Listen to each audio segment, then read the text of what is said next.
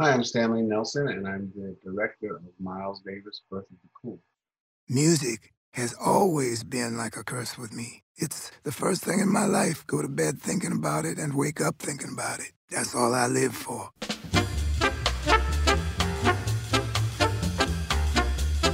Miles started very early. He looked at things differently. He saw things differently. Without a doubt, the most unique person I've ever known. They wanted to be an artist just like Stravinsky. A lot of the old guys thought that if you went to school, it would make you play like you were white. If you learned something from theory, you would lose the feeling in your playing. I wanted to see what was going on in all of music. Juilliard in the daytime, and at night, he'd be on 52nd Street.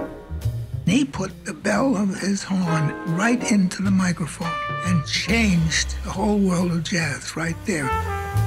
He comes up with a style that is truly reflective of who he is. He was angry, antisocial. But then he starts playing and people are like, oh, he just disarms you.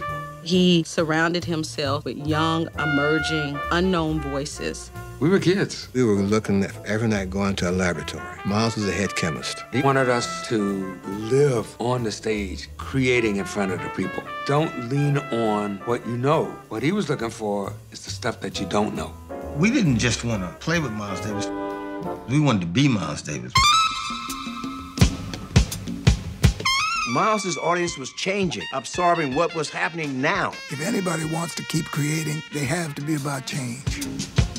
I lost my sense of discipline and started to drift. Before I knew it, I had a heroin habit. Miles becomes representative of a kind of cool, kind of sophistication, a kind of masculinity. Miles and Frances. I mean, we were a hot couple. The elevator opened and there he was. It was like in a movie when you meet the vampire and you know you're gonna die and you don't care.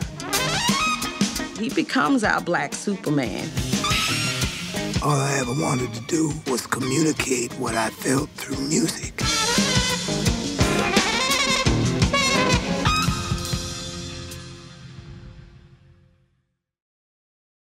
That is the trailer for the documentary Miles Davis, The Birth of the Cool. And this is Factual America. We're brought to you by Alamo Pictures, a London-based production company making documentaries about America for international audiences. Today we're talking about Miles Davis, the iconic trumpeter and composer, and helping us to learn more about one of the most influential figures in 20th century music and the challenges of bringing his life to the big screen is acclaimed director and producer Stanley Nelson. Stanley, welcome to Factual America. How are you? I'm doing great, thank you. Yeah, well, it's great to have you. It's an honor. The film we're talking about today is Miles Davis, Birth of the Cool. I gather originally out on the American Experience series on PBS, but now out on Netflix, I believe also Amazon Prime, Apple, and other streaming platforms. So thanks again so much for coming onto the podcast, and thanks for making this film. I thoroughly enjoyed it. Now I'm going to ask you a question I can't believe I'm asking, but I'm also aware that it's, believe it or not, almost 30 years since Miles Davis passed away. And so for a lot of our listeners may not even really know who Miles Davis is, believe it or not. Probably hard for you and I to believe, but maybe you can give us a little synopsis of who Miles Davis was.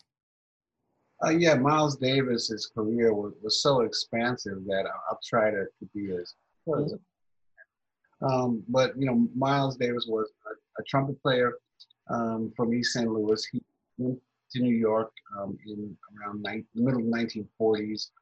When he was 18, he had a scholarship to Juilliard, but he quickly migrated to the jazz scene and played with everybody, from Charlie Parker on down, Dizzy Gillespie, everybody. And he became one of the most celebrated musicians of the 20th century. He changed jazz, 3 or 4 or 5 times.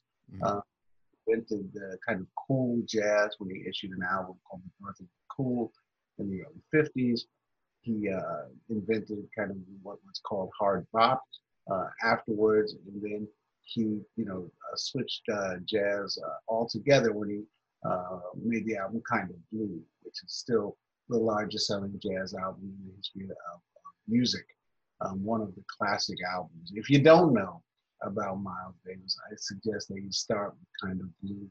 It's one of the greatest pieces of art in any century. I think that, I would challenge anybody to not like Kind of Blue. It's just almost a perfect album. Yeah. Coltrane and Cannonball Adderley and others. He then went on to kind of invent fusion music when he kind of went electric and made an album called Bitches Brew. And so he was responsible for so many changes, not only in jazz, but also in music. Yeah. I think you've done an amazing job summing it up, as hard as it is to do that in a matter of a couple minutes. I mean, and I would agree with you, Kind of Blue. There are not many albums I can listen to just on a loop and never get tired of. And I could have that on all day long. It drives my wife crazy, but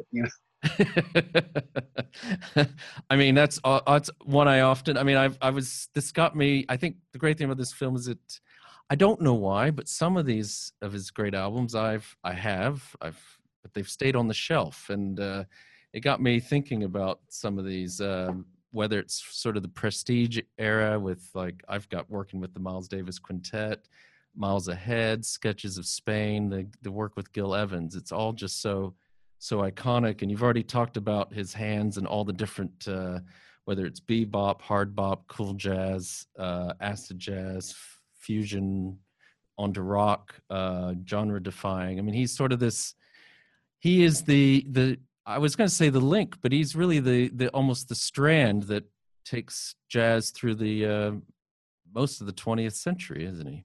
Yeah, like somebody said, he's the only person that even you could imagine playing from everybody from Charlie Parker to Prince. It's a clip of him with Prince near the end of it.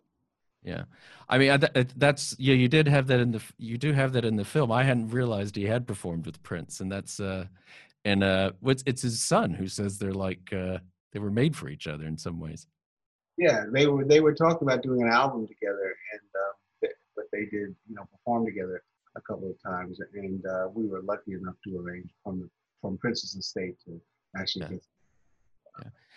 I mean, you've already sort of touched on it, but I mean, what did he mean to jazz, and then what did he mean to music generally?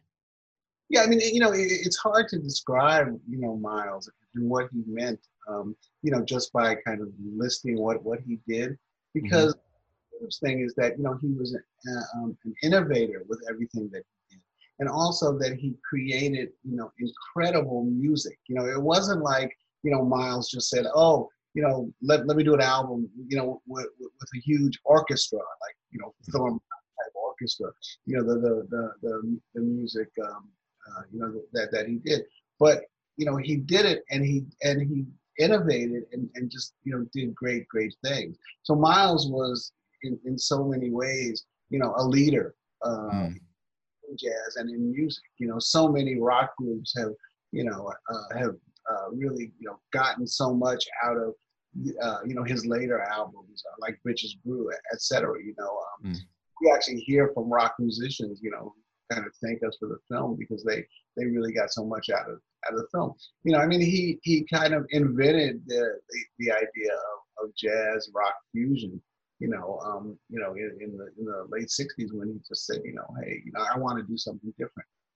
I think that it's really telling that his son tells us later in the film that Miles never had his own albums around the house. He didn't listen to his own music because he was always ahead. He was on to the next thing, and just incorporating different sounds into his music. He in one album On the Corner, he has a tabla player and a sitar player. But again, it's not like oh, let's do something different to do something different. It's like he really created something different and a new style of music every time. I think that was what I took away from it as well, was how he surrounded himself with this. Well, as you said, he didn't want to go back. I think whether in your film or I've heard otherwise, he didn't even listen to his old stuff sometimes or for years. But he surrounded himself with this amazing young talent. Each permutation of his career and next stage was just these amazing. I mean, what was it? One of the drummers was only 17, I think. Yeah. I mean, so he launched so many careers. Coltrane, Cannonball Adderley early on. Later on, John McLaughlin. Tony Williams, the 17-year-old drummer. Keith Jarrett. Chick Corea. I mean, you could go amazing. on and on and on with the people that he really launched launched out of his group. Now those people are great musicians, and so that they've been kind of launched anyway. But the way that they did launch was by playing with Miles Davis. Yeah. And I think I can't remember his exact words, but he says something to the effect that one reason for that he's just looking for, as you said, he was looking for excellent musicians, geniuses some ways in their own right. I mean, what do you think was the essence of Miles's genius? I think that so many different things. I mean, I think that first of all, he loved music, and that for musicians and great musicians, music means something to them that it doesn't to most people. I mean, I like to listen to music, but I'm not obsessed. Just loved music and different kinds of music, and he loved change. That's just what he was. He was about constantly changing and developing and trying new things. And he had a huge talent for finding great musicians, great young musicians, and playing with them. There's one line in the film from Miles where he says something like yeah, I play with young guys because I don't see what age has to do with it, right? You either got it or you don't, and age has nothing to do with it. Yeah. So that was a big risk that he came out and just stepped forward so many different times. He really risked it. I mean, look, Kind of Blue was recorded in like 58, 59. And that was, again, the most popular jazz album ever made. It's been the most popular jazz album. Miles Davis could have spent the rest of his career touring and playing Kind of Blue. He could have, okay, we're going to play Kind of Blue in order. Just the 5 or 6 tracks that are on Kind of Blue, we're just going to play it in order and over and over and over again. He would have made zillions, but no, he didn't. He said, okay, I'll play some of the songs off of there for a little while, but then I'm gonna go on. Go on and do something different. I do remember, because my memory of him is as a kid, basically, and his stage where he was on TV a lot in the 80s, with doing all the talk shows. But I do seem to remember an interview that struck me and has always stayed with me, was that he said something to the effect that he'd go to a Lakers game, an LA Lakers basketball game, and that everyone else is watching the game. They're watching Magic Johnson, and he says what he hears is the sound of the feet and the beat of the game. He could, in many ways, he couldn't turn it off, it seems to me. Yeah, that's a great story. We actually don't use it in the film. Yeah. Teammate, the great musician, played with Miles. Told me that story. I mean, he was sitting next to Miles at the game, and they go to a basketball game, and Miles is like not even looking at the game. He's like still feeling it. And Teammate's like, well, why don't you watch the game? What are you doing? And he said, I'm listening. And, he's like, listening to what? He's like, listening to the sound of the sneakers squeaking. And if you ever been to a live basketball game, that's kind of the first thing you notice, that the sneakers squeak and make these sounds on the floor that you kind of feel from watching on television. But that was Miles. I mean, just everything was music. All his life. When he first comes to New York at 18, he's going to Juilliard, famous school of music. He's going to Juilliard for classical trumpet, and at night he's playing with Charlie Parker and Dizzy Gillespie, on 52nd Street. And then he goes home and he borrows scores from the library of Juilliard, and he goes home after those clubs end at like 1 or 2 in the morning, and he's reading scores and poring over scores with other musicians, classical scores, until the morning. Then he goes to Juilliard, and he's just, he's just soaked in music. Yeah, and I think it strikes anyone who sees this film is that yes, it was jazz or whatever he wants to call it. I mean, seeing when you do watch archives of him, and we can talk more about that in a little bit. It's sometimes hard to know what to take serious sometimes when he's talking, but you get the feeling it didn't have, so he says, well, I don't call it jazz or whatever, but whatever you call the music, it could have been anything. He could have been an amazing classical musician. He could have done anything really, and he did do so many different things. But the film's called Birth of the Cool. What do we mean by the cool? That was the title of one of Miles's first album. Was Cool, that he did with Gil Evans, the famous composer who he worked with, time and again, throughout his career. And I just thought that was a great title. I mean, Miles was the coolest person on earth. They used to have that commercial. I forgot about the coolest guy on earth or something. I mean, Miles was the guy on earth. I mean, you have to see the film, but not only was he a great jazz musician, but he drove Ferraris and Maseratis. He went out with the most beautiful women in the world. Frances Davis, his first wife and longtime lover, is in the film, and she's just, so you have to see the film to understand what I say, but Frances is just like a trip. I mean, she's like something from Central Casting, in the film. She was a beautiful, beautiful dancer, and his wife, he had it all. He had the tailored suits from the early 50s. The pictures of Miles, at the tailor getting his tailored suits made. He wanted the best of everything, and he was just really cool. Yeah. The other thing that we talk about in the film that I'm so proud that we're able to talk about this is Miles was a really dark-skinned African American, and at the time where if you had dark skin, you were not cool, you were not handsome. Yeah. But Miles threw that all away because as someone said to me, Miles was the handsomest guy he had ever been exposed to.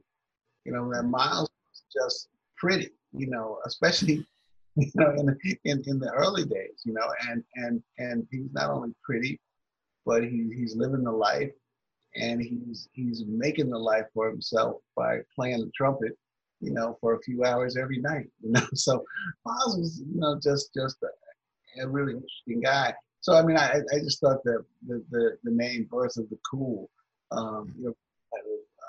in some ways, led you into Miles' story. Yeah, I don't think there are too many people whose silhouette is iconic. You could probably name those on one hand, and I think you see that on album covers or whatever. It's just his silhouette. Immediately it's Miles Davis playing the trumpet. It's incredible, but also, the way he dressed. So we had literally thousands of pictures, because we had access to the Sony archives. Columbia, is now Sony, and the Columbia archives, Sony archives. Photographers, individual photographers who took hundreds of pictures of Miles, thousands of pictures. Miles was never not dressed. Not in one was he not dressed. Not in one. Everything is like, whoa. It's just, and not dressed in any way where it's like, formal or, it looks like, someone dressed you, what I mean? Like, someone wear this. No, he just like looked like that, like Miles could wear, a black suit and a white shirt and a scarf tied around his neck, and it was, oh, he just was, something else. Yeah. Yet, who was Miles Davis the man? Because like a lot of great artists, he's like many of us, really. I'm not saying I am, but I mean, he was complicated. He was a complex individual, wasn't he? Yeah, and that's what really made the film exciting. Is that Miles was so complex. He wasn't, like some musicians that will go unnamed, great musicians, great jazz musicians, but they're kind of one-dimensional. Miles was, was just an amazing individual. In that he made some of the most beautiful music ever made. I mean, the tender Miles Davis, makes you want to cry.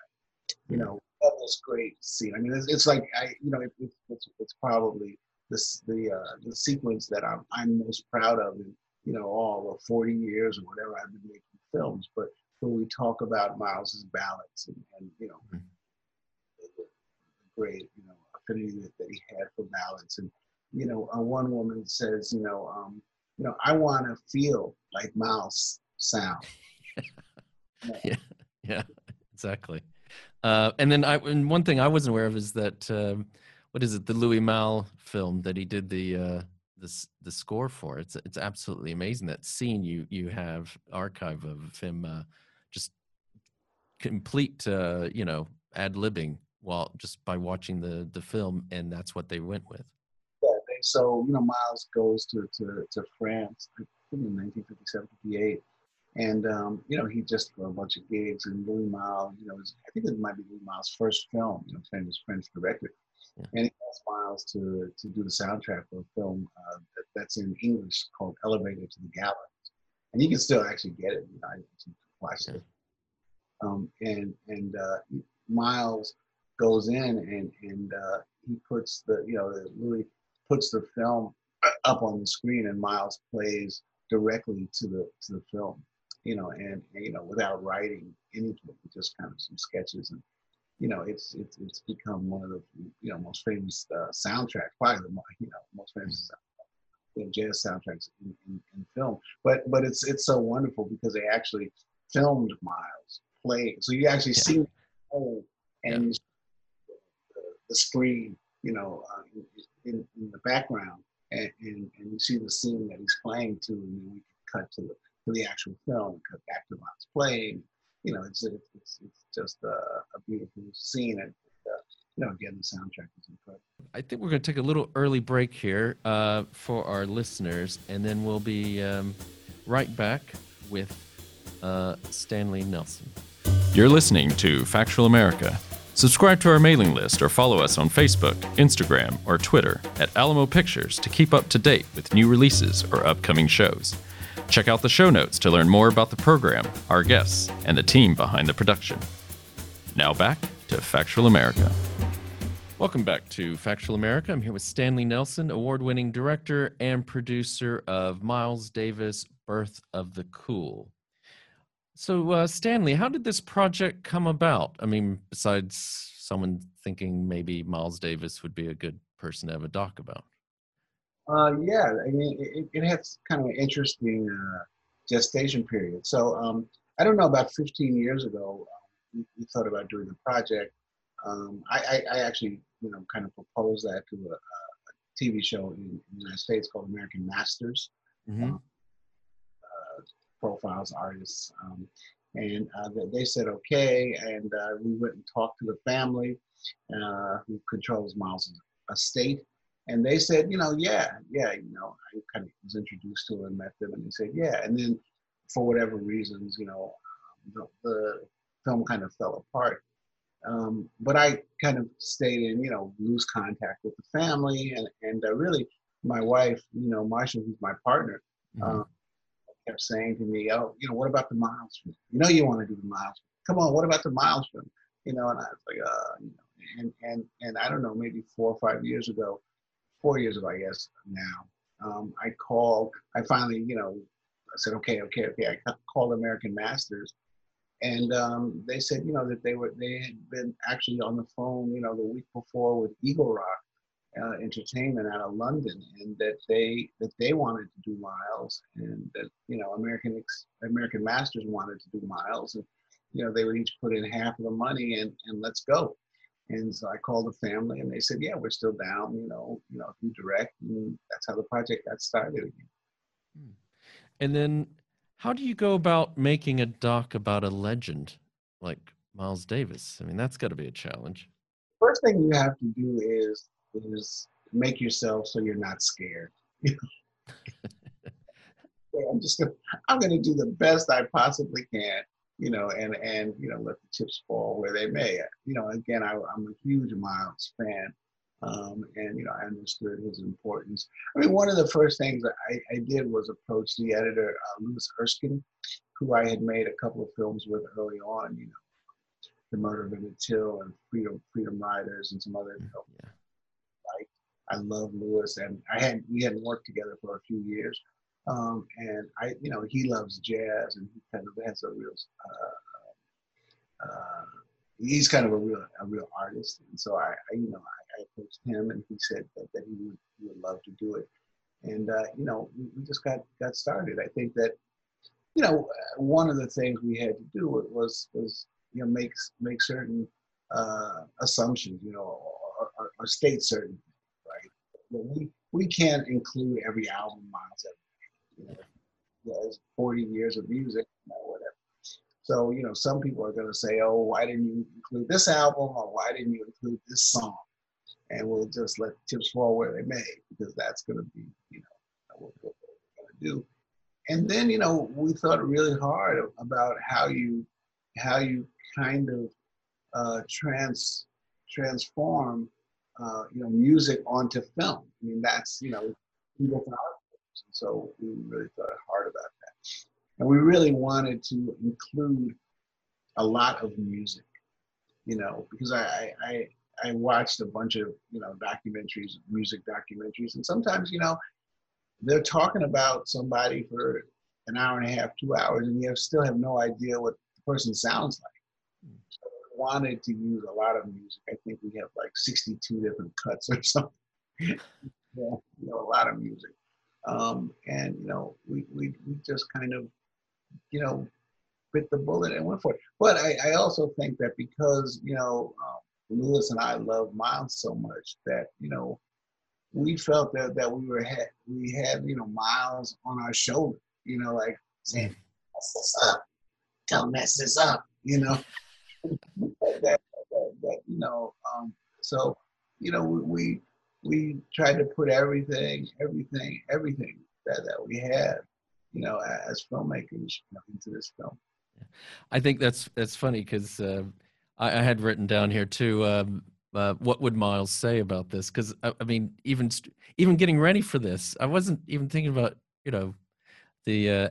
I mean, I was obviously thinking about having you on, but the part of me kept thinking, because I don't know if it's in your film or something else I watched where Miles is just basically telling the viewer to stop being silly and get straight to the point and ask the questions better and stuff like that. I mean, that's the kind of guy he was, and you know, that's you know, to have that voice, that very iconic voice in your ear the whole time. And then, did you feel pressure to try to outcool the Miles Davis? I mean, that's got to, you know, because it's going to be hard to please a lot of people with this film, because they're all going to have their own different kinds of expectations. No, I mean, you can't outcool Miles. I mean, no, you can't. You know, I mean, I admit that, you know, freely. I mean, I couldn't try to outcool Miles. And I think that one of the things that we said, you know, to Miles's family and Miles' estate early on was that, you know, I have to make a film warts and all.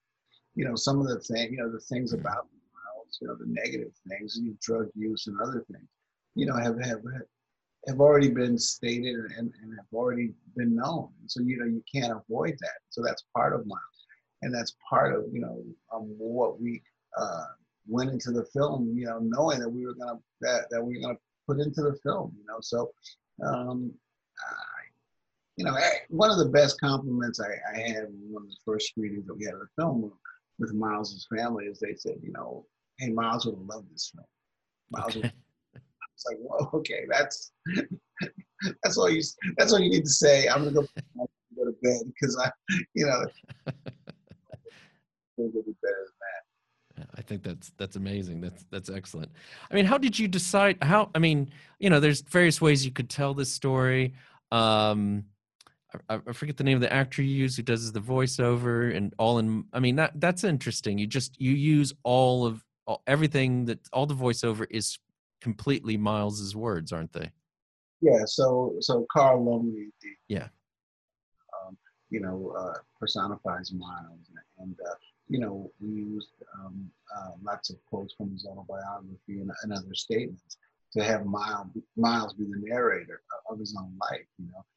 And Miles, you know, for those who don't know, had that very distinctive voice because he had a throat operation, and early on in the middle 50s, and the doctor told him that he couldn't talk, you know, for like a month. Like, don't talk, just, you know. And Miles got mad at somebody and cursed him out, and so the rest of his life he talked like this, you know, talk like this, and you know, so that Carl Lumbly, you know, does hit the Miles kind of narration, you know, from Miles' own words, you know, in that voice, Miles' voice. But also what was incredible is that every time, you know, people who knew Miles told stories about him, they went into the voice, you know, naturally. Like the first 3 or 4, you know, people that we interviewed, like, you know, they said, Miles once told me, you know, you gotta play more with more soul, man. You gotta play with more soul. Yeah. So that, you know, that was what they did. And so, you know, then we started, you know, saying, well, you know, asking, well, if you quote Miles, you know, you should use his voice, because, you know, one person didn't, and it sounded really weird because everybody else did. That becomes, you know, I don't know, I'd say running joke, but yeah, it's kind of a running joke in the film because everybody says, you know, when they quote Miles, and you know, Miles was quotable. Yeah, he cursed after every word, and you know, and he just, you know, like was a font of fountain quotes, you know. So there's a lot of that. Yeah. I think even I that's one thing I noticed as well, and I think it is a bit of it is a running joke. I mean, and I liked it, the fact that everyone had their own Miles impression, including his ex-wife, which brings me to these. You've already raised the amazing array of subjects and interviews that you have on this film.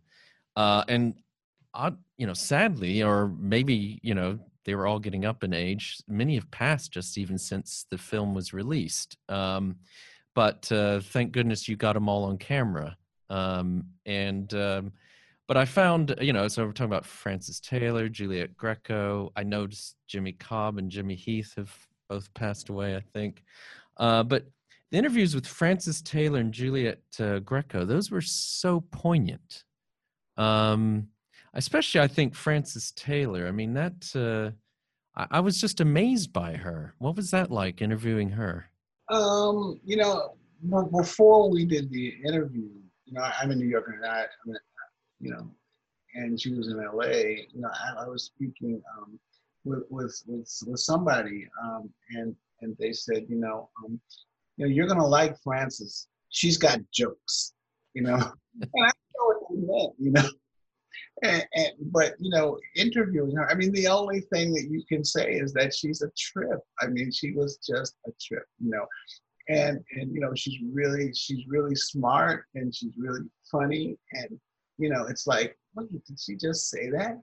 You know, like so she says this thing about, you know, when she first meets Miles, and Miles asks her out, and she says, you know, like, nah, you know, I didn't know anything about jazz. I didn't know anything about Miles Davis. What I knew is Johnny Mathis, you know.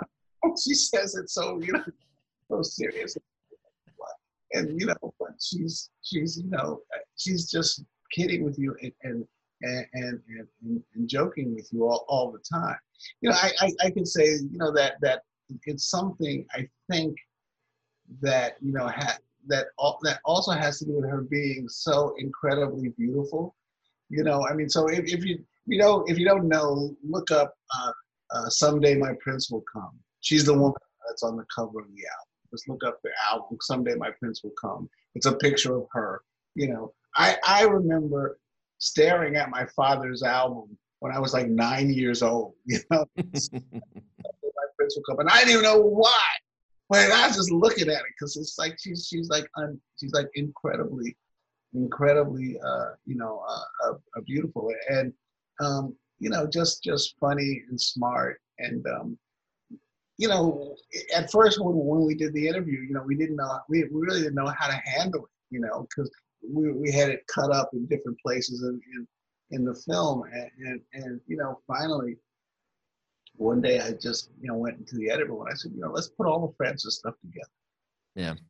Let's let Francis go. You know, like let's just like get things off the horse and just let it go, you know, like, because, you know, every time if he would cut to her and then, you know, cut to another story, then she would like steal the show. And so he just had to kind of like let Francis be Francis. You know, she's one of those things that you know, when you're making a documentary film, you know, you just kind of, you know, you get into the edit room and you're like, oh my God, you know, like, I realized that it was a nice interview, but you know, I'm more worried about, you know, the lights and you know, everything. Yeah. No, I loved. I think she says, I had the best legs in Hollywood or something. And she goes, and I still do, or something like that. I mean, it's like, and she's in her 80s, and yeah, it's a very, you know, it's extremely. Well, credit to you. I mean, well, you're the director and you're acclaimed and award winning, but I think it does work so well keeping that all together, because it is a very poignant interview, because you can see even all these years on, the love and also the anguish that was the nature of her relationships as well with Miles, and pointing again to this complex and you said warts and all character that was Miles Davis. So you know, that Miles, you know, had abusive relationships with women, you know, constantly all his life. And you know, we don't shy away from that. You know, we talk about that. And you know, Miles even talks about it later in his life, and Francis certainly, you know, talks about, you know, the Miles is striking her and you know, and the horribleness of it, you know. So, but again, I think that you know, that, as you say, the love, you know, comes through, that Francis, you know, as she says in the end, you know, I still love, you know, the other women that Miles, you know, was associated with, that we interviewed. You know, I mean, look, you know, Miles is a unique individual. I mean, certainly, you know, if you have an affair with him, or you know, like she was with him for 9 years, I think. You know, you don't remember it. I want to, you know, you've got this amazing catalog of work, and one strain is, I would say, is sort of documenting Black men in the limelight, if that's maybe a poor way of putting it. But Miles Davis, you did the ESPN 30 for 30 with Michael Vick. You did the Black Panthers, Vanguard of the Revolution. I mean, are there lessons we can draw from, you know, sort of what Miles Davis went through as being this persona, as a Black man who is also this cultural icon? I think that you know, as we made the film, there's something that started to emerge, and that really emerged in the final cut. That it's really, you know, not only the story of Miles Davis, but it's the story of, you know, African Americans, especially African American men, you know, in the mid 20th century, you know, that the times that Miles lived through. And so there's a lot about Miles that's obviously unique, but there's a lot about Miles that obviously, you know, connects to all, you know, humans, but also, you know, also all African Americans, all African American men. You know, I think one of the running pieces in the film was that, and many people don't know, you know, Miles was born in East St. Louis, Illinois, and his father was the second richest Black man in Illinois. You know, he menace. Miles had, they had a house in East St. Louis, but also a farm outside, and Miles had a horse, horses all his life, and Miles was, grew up, very, very, very upper middle class. And, but still he grew up in, America at that time. He was born in 1926, and also, in East St. Louis, that's really the South, and Miles, so that being rich, couldn't protect him, that being, a great and celebrated jazz musician could not protect him. There's an amazing scene where, Kind of Blue, again, the most popular jazz album ever, has just come out. He's the talk of the town, and he's playing in a club downtown in New York, and a cop, he goes out to smoke a cigarette, and the cop tells him, move on, and Miles says, it's my name up on the marquee, right? I'm smoking a cigarette. Why do I have to move on? And he takes a beating, from the cops. The cops jump him and beat him with their nightsticks. People run out of the club, and luckily, there's people who take pictures of him, so it's like a really well documented scene. Jimmy Cobb, who's in the film, is there. Francis runs down, when they actually arrest Miles. He's all bloody, and he's wearing a white jacket. There's blood all over it. Yeah. And that no amount of fame or prestige could protect him from the racism of America. And Miles internalized it, and so, but it's really interesting to me because, different people might have internalized it in different ways, right? I might have internalized it like, what the heck, so there's some bad people, but Miles really internalized it, and, it meant to him, that he could never escape, well, what can I do, to kind of escape the racism of the United States. Do you think that drove some of the drug abuse and problems he had with substances? I'm sure it drove everything. He actually says that earlier on in 1949 he goes to Paris for the first time and falls in love with Julia Greco, and just plays gigs in Paris, and is a toast of the town, and he sees a different world. He sees a different world where the overt racism of white folks in the United States is not there. He's celebrated by the artistic society of Paris. Juliet begs him to stay. He leaves, and he becomes really depressed. And he says, it's on account of coming back to the United States. And the same thing, that was there when he left. And so many African Americans, in that period, and still, are kind of facing that and move to Europe and move, to Europe, because look, there's racism everywhere. There's racism there, but it's different. It's kind of thing. Kenny Clark, the drummer that's with him, he stays in Europe. And so Miles, says that, and he says that just he really becomes bitter, and he cycles down into kind of the worst heroin habit that he has in his life, where he really, hits rock bottom. I think, the one thing that your film reminded me of as well is a film that we've had here discussed on the podcast is I Am Not Your Negro about James Baldwin. And it's similar in that we get an actor they do the voiceover. It's all in James Baldwin's words as well. And it was, again, someone who moved to France and stayed. And what do I think you do talk about in the film, and I know it's discussed in other ways, but what did Miles Davis mean to the African American community? I think as he gained more and more popularity, so like in the late 50s, we talk about him as being an icon, to the African community. I think Ntume talks about the fact that you could just walk around carrying a Miles Davis out, under your, and that made you hip, so he becomes, I mean, he becomes a standard of excellence. He becomes a black man, as someone says, who doesn't take any shit. He becomes, a black man who demands excellence, not only in his art, but also in his life. So, he's wearing tailor-made suits. He's driving Maseratis. He's creating some of the greatest music, of the 20th century.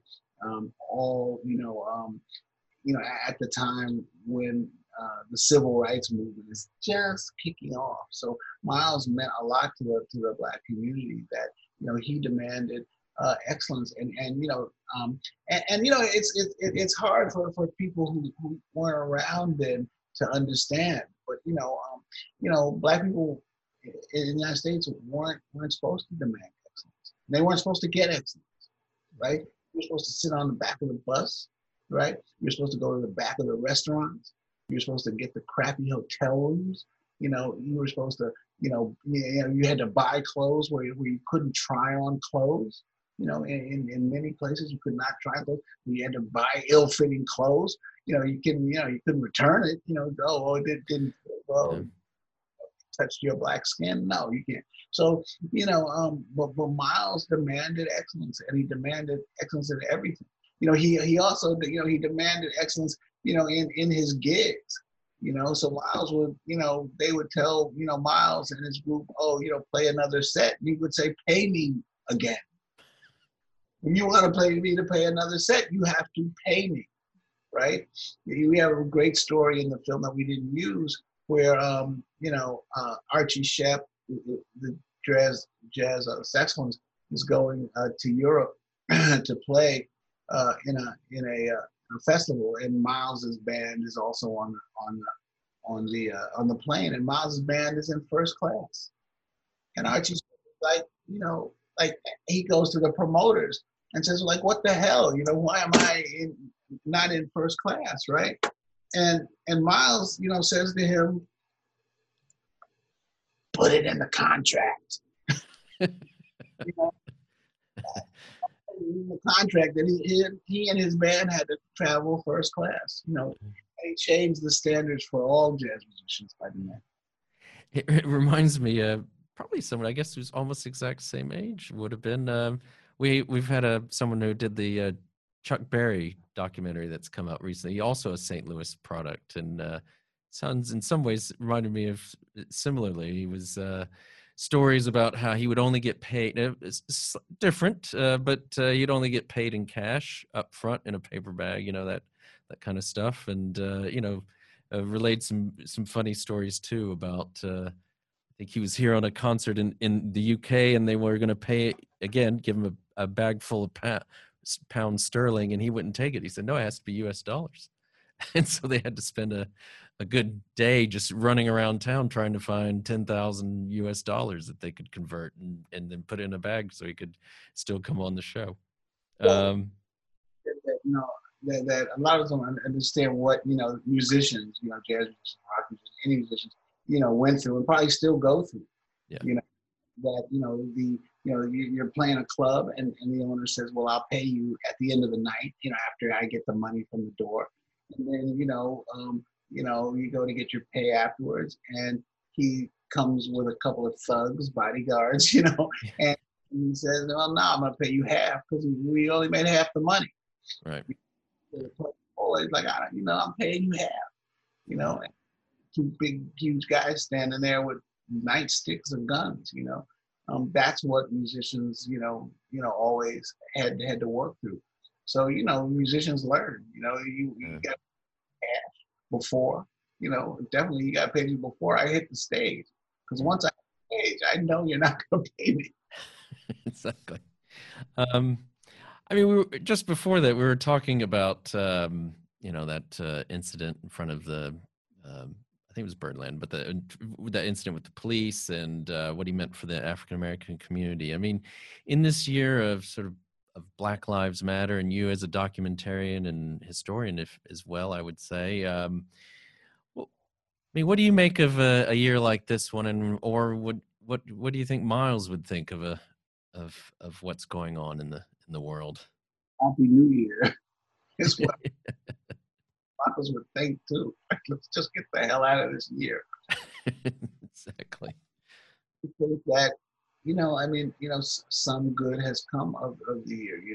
Some good has come with, with the murder of George Floyd, with Black Lives Matter. I think that for some white folks, they have had to, really look at, where we are, way that they haven't. I think that hopefully, that'll continue, and that's not just, a kind of a passing fancy. I also think that, it's very discouraging and troubling, when 72 million people vote for Donald Trump, and it seemed like,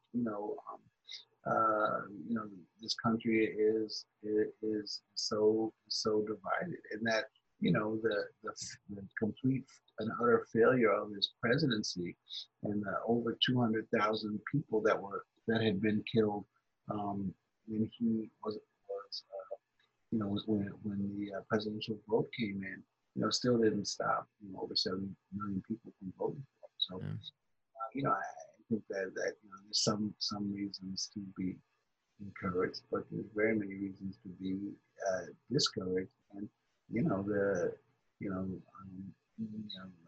COVID, still rampaging through the United States, and certain people are saying that it's a hoax, and that failure and refusing to wear masks. Yeah. I know our time's coming to an end, unfortunately, but if I may, I just have a couple more things I want to ask you, if that's okay, if you've got a couple more minutes.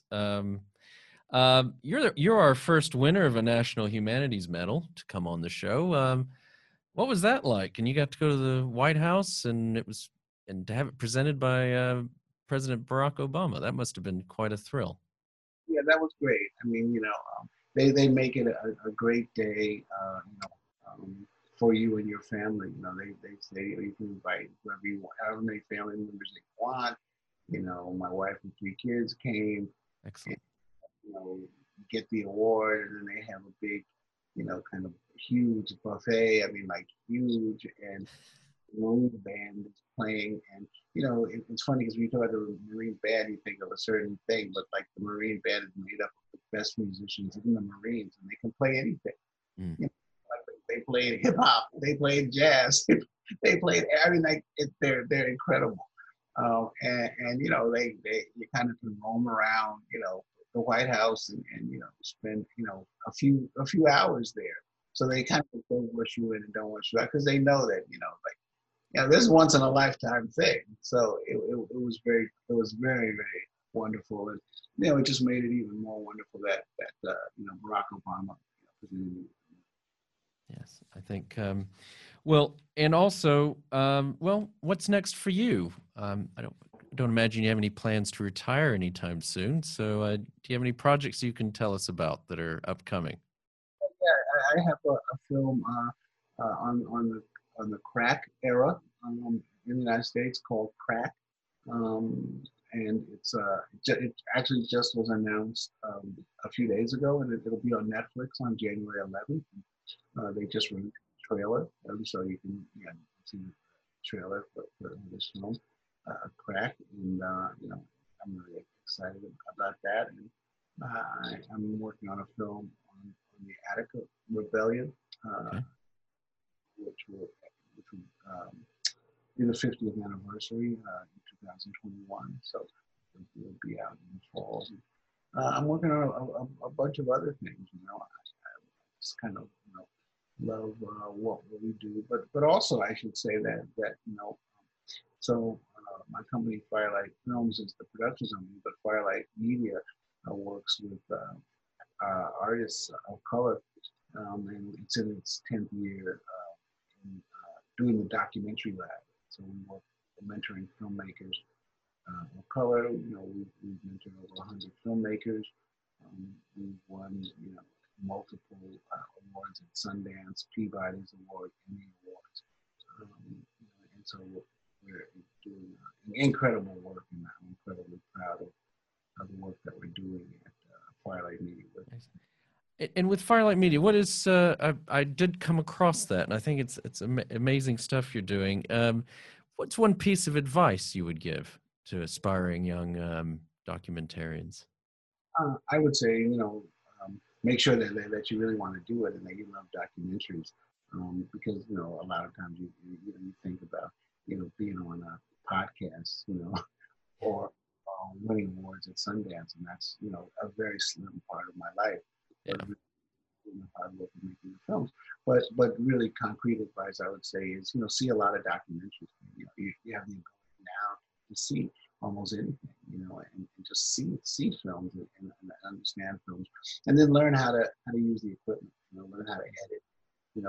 Learn how to do camera. We had a guy who came to us on Miles actually, and he was a student at NYU, and not a grad student, just an undergrad, and he was kind of focused on editing, and he came as an intern, an editing intern, and then the assistant editor got pregnant, so then he became the assistant editor, and then he received co-editing credit on Miles.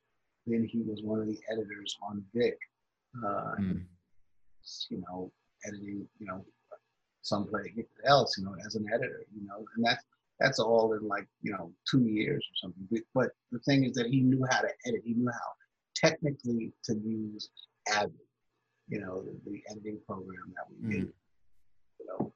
He's on his way. I mean, he's now paying his rent, buying his groceries from editing film.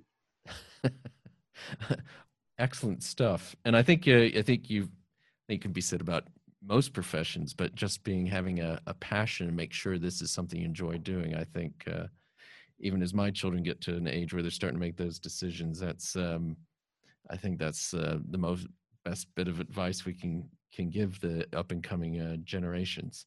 If you like something, you have a much better chance of being good at it. Yeah, it's like, I mean, can you imagine doing something you don't like doing? Because a third of your life or your adult life is going to be spent at least doing that thing, and if it's something you don't like doing, that's a long time. Well, and I mean, one last thing. Do you think this is a golden age of documentary filmmaking? That's we keep hearing about this. Would that be your impression? It's a golden age of documentary filmmaking for some people, for people kind of established and and reached a certain height. I mean, I think that I'm being approached and looked at in a very different way than I was 10 or 20 years ago. But filmmakers that come through the lab, who've done one film, and and it can be an award-winning film, an Emmy-winning film, Peabody-winning film.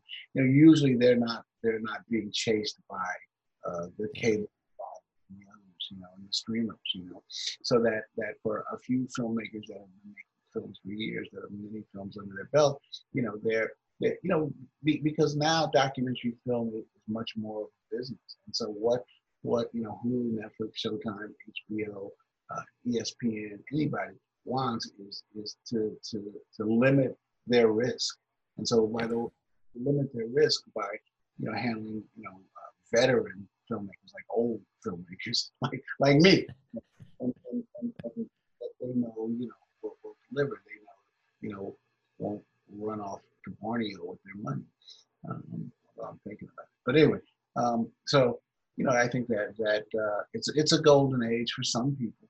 I think that for the majority of documentary filmmakers, they're still struggling, and in some ways, not that much has changed. That's I think that's very interesting, and I think it's a very good point. Well, Stanley Nelson, I just want to thank you so much for coming onto the podcast. It's been an honor and a privilege to chat with you. To remind our listeners, Stanley's the director and producer of, so many films, but the main one we've been talking about is Miles Davis, Birth of the Cool. If you're a bit unfamiliar with Miles Davis, go pick up a copy of, or get on any of this, Spotify or any of these things, and look up Kind of Blue. and then watch this film, because I think I think it quite well sums up and gives you an idea for who Miles Davis was and the life he lived. I want to give a shout out to This is Distorted Studios here in Leeds, England, and ask our, besides thanking our great listeners, but do remember to like us and share us with your friends and family wherever you happen to listen or watch podcasts. This is Factual America, signing off. You've been listening to Factual America. This podcast is produced by Alamo Pictures, specializing in documentaries, television, and shorts about the USA for international audiences. Head on down to the show notes for more information about today's episode, our guests, and the team behind the podcast. Subscribe to our mailing list or follow us on Facebook, Instagram, and Twitter at Alamo Pictures. Be the first to hear about new productions, festivals showing our films, and to connect with our team. Our homepage is alamopictures.co.uk.